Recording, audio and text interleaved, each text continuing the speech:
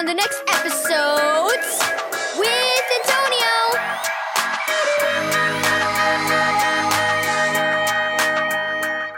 Thank you, Keys for Kids Ministries, for this daily devotional.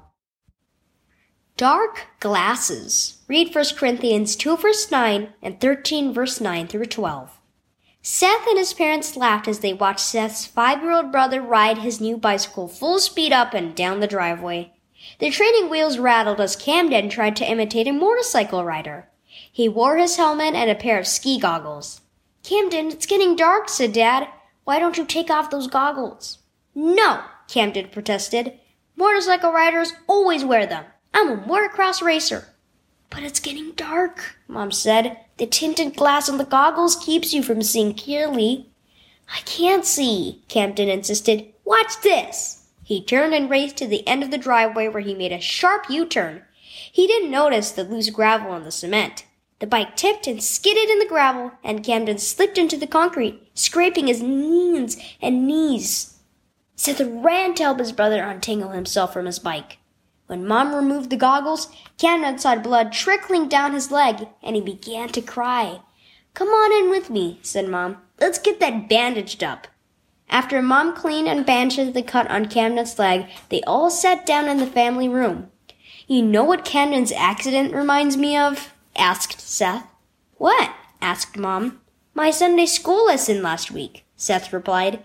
Camden didn't see the gravel because he was wearing those dark goggles. And Mr. Paul said we don't understand everything about God and what He's doing because we live in a broken world. Mr. Paul said it's like we're looking at life through dark-colored glasses. We don't see all God has planned, and sometimes we mess up and fall along the way because we try to take matters into our own hands instead of trusting Him. "Good point," said Dad. "We don't realize the greatness of God's love and plan for us."